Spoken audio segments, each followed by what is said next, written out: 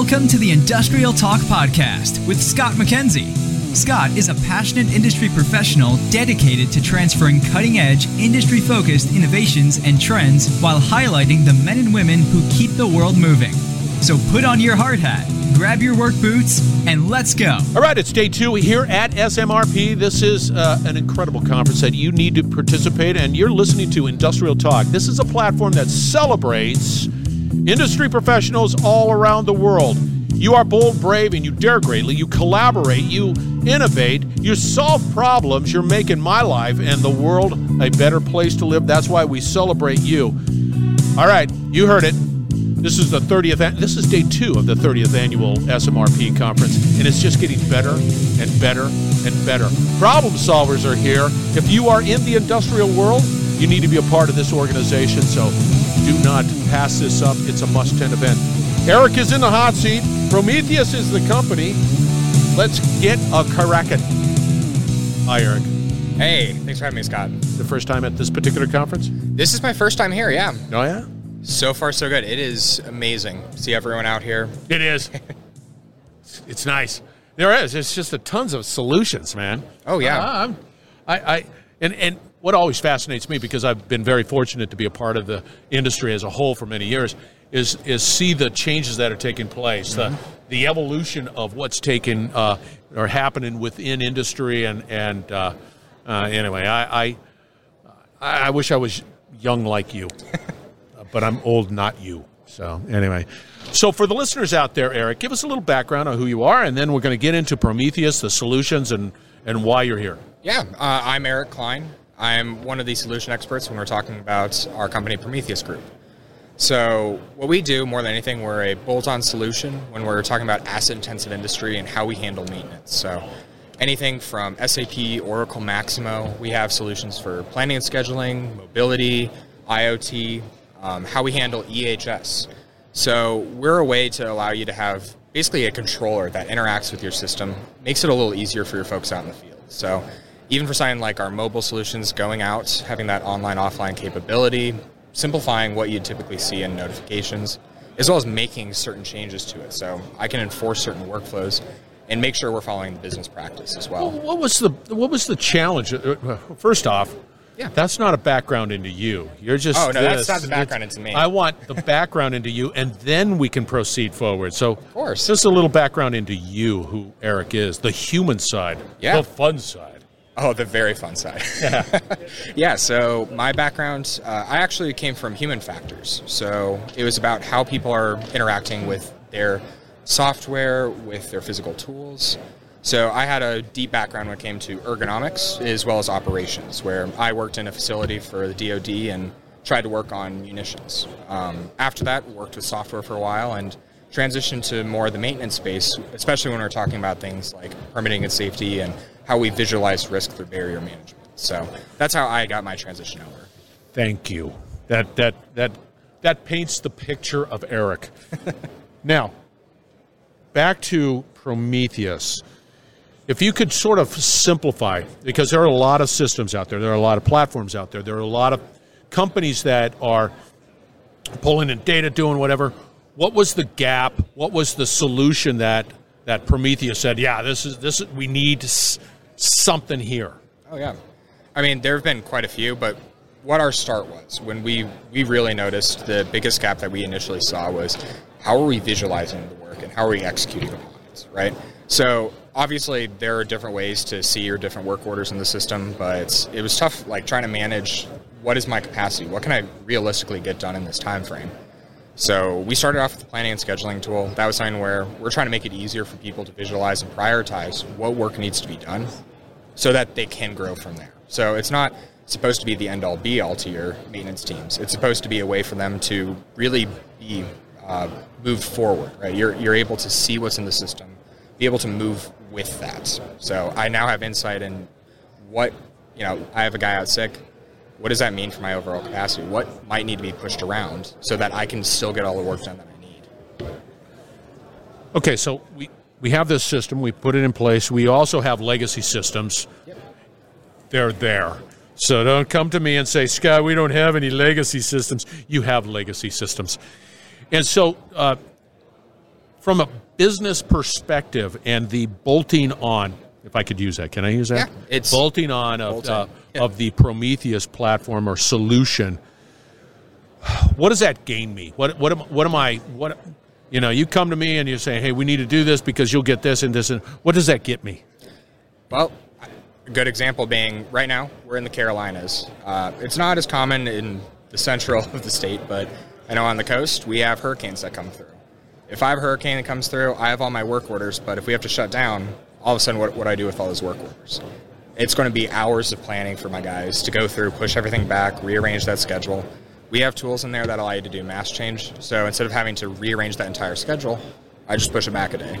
So, I mean, it's saving immense amount of time for my guys. It allows them to be more proactive. So, again, it's minor things that are adding up over time. So, with a lot of this, it's death by 1,000 cuts. We're trying to reduce that pain. Do you? There's so many questions. Do you also look at the quality of the data? There is always, it's like, yeah, we want to do this. We want to go down this road. Yeah. And yet, when they start just looking at the data's challenging. Mm-hmm. And so there has to be a scrubbing of data. Oh, yeah. And that's actually something we started building that one out a few years ago on our master data services. So what we were seeing is, especially when it came to things like our assets, our bombs, material, there are a lot of duplicates. There's not a standard taxonomy that's and followed. Then they cannibalize it, and then your kitted is all messed up. No, yeah, I got it. Yeah, and I mean, even when companies get new acquisitions for brownfield sites, it compiles. So we have a few different tools that help out there. Things like we have a capture solution, going out in the field, getting a current state for what's out there. Because one thing we see quite often is for like rotating equipment, if it had been changed out, but they might not have updated that in their system, what does that mean for the overall reliability here? Because now I have work orders going to the wrong thing. It happens. Yeah. Happens all the time. Well, that's a big component. That's a big challenge. That's always been a big challenge with any systems and an adoption of a system. Now, another area that can create stress is usability, right? Oh, big time. And there's always that desire to say, hey, we're just going to pull it off the shelf. We're going to do this. We're not going to customize it. But there's always going to be customization. With that mindset, tell us a little bit about the ability, the usability of the platform and sort of that level of customization. I am glad you asked. Because I get paid the big... No, I don't. Oh, yeah. No, so when I transitioned to software, I actually was on a UX team. So usability is incredibly important to me. How everyone is actually... I mean, you could buy the most amazing software out there, but if no one knows how to use it, then it's just going to sit in the corner. Yeah, I mean... Nobody wants to adopt... Nobody. It'll sit... And if I'm asked to do a little bit more than if I have to click off of a box, then that's nobody wants that. Well, at the end of the day, right, people are being paid to turn wrenches. We're not supposed to be sitting there in software the entire day. Right. And unfortunately, I feel like that is the double-edged sword that we're seeing in a lot of the software that's being introduced. Is there's great insights to the different information we can pull out of our systems, but at the same time, now we're expecting our folks to be more into these systems. So that is something where when we approach a lot of the design for our product, it's with that in mind. We're trying to be taking people out of the applications because that's not what we're supposed to be doing. Yeah. And one thing with it as well is I really like to emphasize a lot of how we set this up is on configurability, not customization, where we understand there's going to be massive differences in business when it comes to the different industry we actually service. And even outside of that, especially for things like our EHS, there's going to be different regulations state to state or country to country, or even within the business unit itself. Some sites might have a more rigorous standard when it comes to certain hazards I might incur, just based on the type of equipment that's around. So because of that, we don't like to punish our customers for having to make those changes. So that's something that we train super users typically. They'll go in, make those changes, and that way, they're able to keep it to their process and not have to adhere to ours. Is there a specific industry that Team Prometheus, feel more comfortable, or is it just across the board? Anything that's asset intensive. So we started, mining metal, oil, gas. So that's where we got our start. Past there, we started working with pharmaceutical companies, food and beverage, all the way down to pulp paper. So, I mean, it's been something we've been constantly expanding on, because we've noticed when we got our start, we realized a lot of the same problems that were happening in mining metal, oil, gas were incurred across the board, right? It's the same reliability issues that people were having. Hey, how do I have visibility into my systems? How are we handling our PMs? How are we actually executing on work? And it seems to be across the board.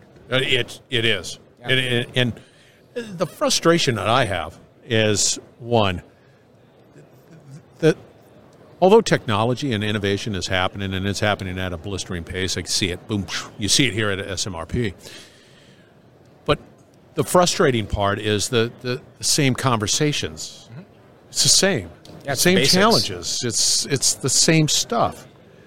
And I know that many are looking for that silver bullet, but then there's a lot of blocking and tackling that just has to happen. Oh, yeah. And I've been in the business for so many years, it's the same conversation. It's just a different year. So can it be said that, and I'm looking at, by the way, Prometheus is right in front of where we're broadcasting. They have the biggest booth, and so I'm staring at it looks like a dashboard of some sort. Somebody's taken a journey through your platform. Looks good. It's got the classic green good, yellow look, red bad. Oh, yeah. Some of the things just let you know, hey, are we over capacity? Are we approaching it? Over? But it's more than just just resource management, right? Oh, big time. Yeah. It gets down to pulling the data from the asset and determining whatever the health of that asset. And, I mean, at its core, right, when we're talking about maintenance, I feel in industry, it's commonly overlooked. And it's like, oh, that must be a very simple thing. And honestly, I think maintenance is probably one of the most complex parts of any business unit in general, because you're having to deal with anything from my equipment reliability to, hey, are my materials coming in? There's the logistic aspect. There's obviously the resources. There's the obviously planning for the unplanned. And I mean, that's incredibly difficult.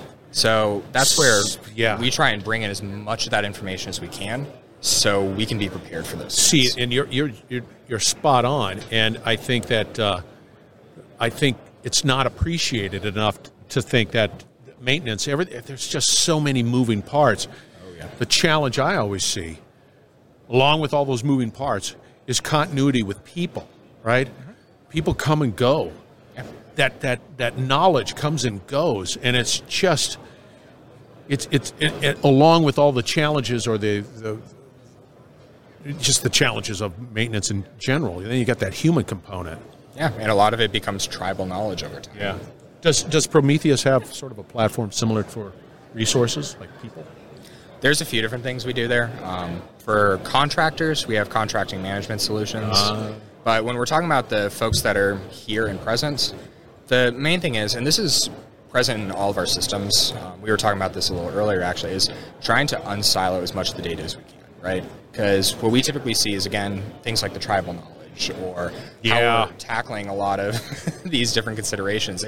You break off things and, hey, my data historian's over here, my safety and permitting system's over here. Yeah. And I mean, this can have really dire consequences because, we have our maintenance guy on the front line. He sees a massive problem. Do the people up the ladder, do they see that same problem? And I mean, this has led to pretty catastrophic events over the last few years. Things like oil rigs, unfortunately, having massive breakdowns, or facilities having a shutdown turn from a 2-month endeavor into like a 6-month endeavor. Is this a SaaS product? So we do offer some things as service, like the software as a service, but for the most part, we do have for things like our planning and scheduling. Those are more bolt-on. They're meant for, we pass it to your team. Your guys can run with it. But it depends on which solution. It's on-prem. Yes, we have on-prem as well as cloud. You do? Okay. But, for some of the stuff that we do, such as our master data, there's going to be quite a bit there where we'll be handling a lot of the services for them. So that'll be more the SaaS model. Oh, wow. Yeah. Erik, how do people get a hold of you? Well, one of the easiest ways would be reaching out through the Prometheus Group site. We're more than happy to talk with you. We'll have contact information present there. Yeah, and being one that spells, I'm a spelling challenged guy. I know I'm going to have to hammer out Prometheus a couple of times before I got it right. It took me some time, too. I'm an engineer, not an English. Yeah, there you go. All right, we're going to have all the contact information for Erik as well as the Prometheus Group out on industrialtalk.com. So fear not. Check out their platform. If you're in the maintenance and reliability space, check out their platform. You've got asset-intensive business, check out their platform. That's a must. All right, once again, we're broadcasting from the 30th Annual SMRP Conference. It is great. Problem solvers everywhere. If you're in that business, if you're in the maintenance business, yep, you need to be here. All right, we're going to wrap it up on the other side, so stay tuned. We will be right back. You're listening to the Industrial Talk Podcast Network. All right, thank you once again for joining Industrial Talk, and thank you very much for your support. That was Erik Klein. That was at SMRP. That was, well, last year. We're still working through all the wonderful conversations around reliability. Prometheus Group is the company. Check them out. All the contact information for Prometheus Group, Erik, SMRP, and then some will be out on Industrial Talk. Because if you're in the world of maintenance and reliability and asset management and everything in between, put SMRP on your bucket list to, one, attend the conference, and two, to be engaged and participate with that organization and all of the members that are a part of that organization as well. Great group of professionals. All right. I'm going to mention this one more time. I'm going to mention it more than one more time. Mercy Chefs is an organization that delivers food. And it all came as a result of Katrina. And the Katrina, the individuals that were impacted by Katrina and what help they were receiving from a food perspective was not very good. And so the founder of Mercy Chef said, we can do better, and they can. Feeding body and souls. Go out to Mercy Chefs and see how you can participate. They're already in Mississippi, and they're helping people there. They're all around the world. I don't know how they do it, but they do it, and they do it with a big heart. Mercy Chefs, check them out. All right, be bold, be brave. Dare greatly, hang out with Erik, and you're going to change the world. Thank you very much once again for joining Industrial Talk. And we're going to continue to work through all of those wonderful SMRP conversations, so stay tuned.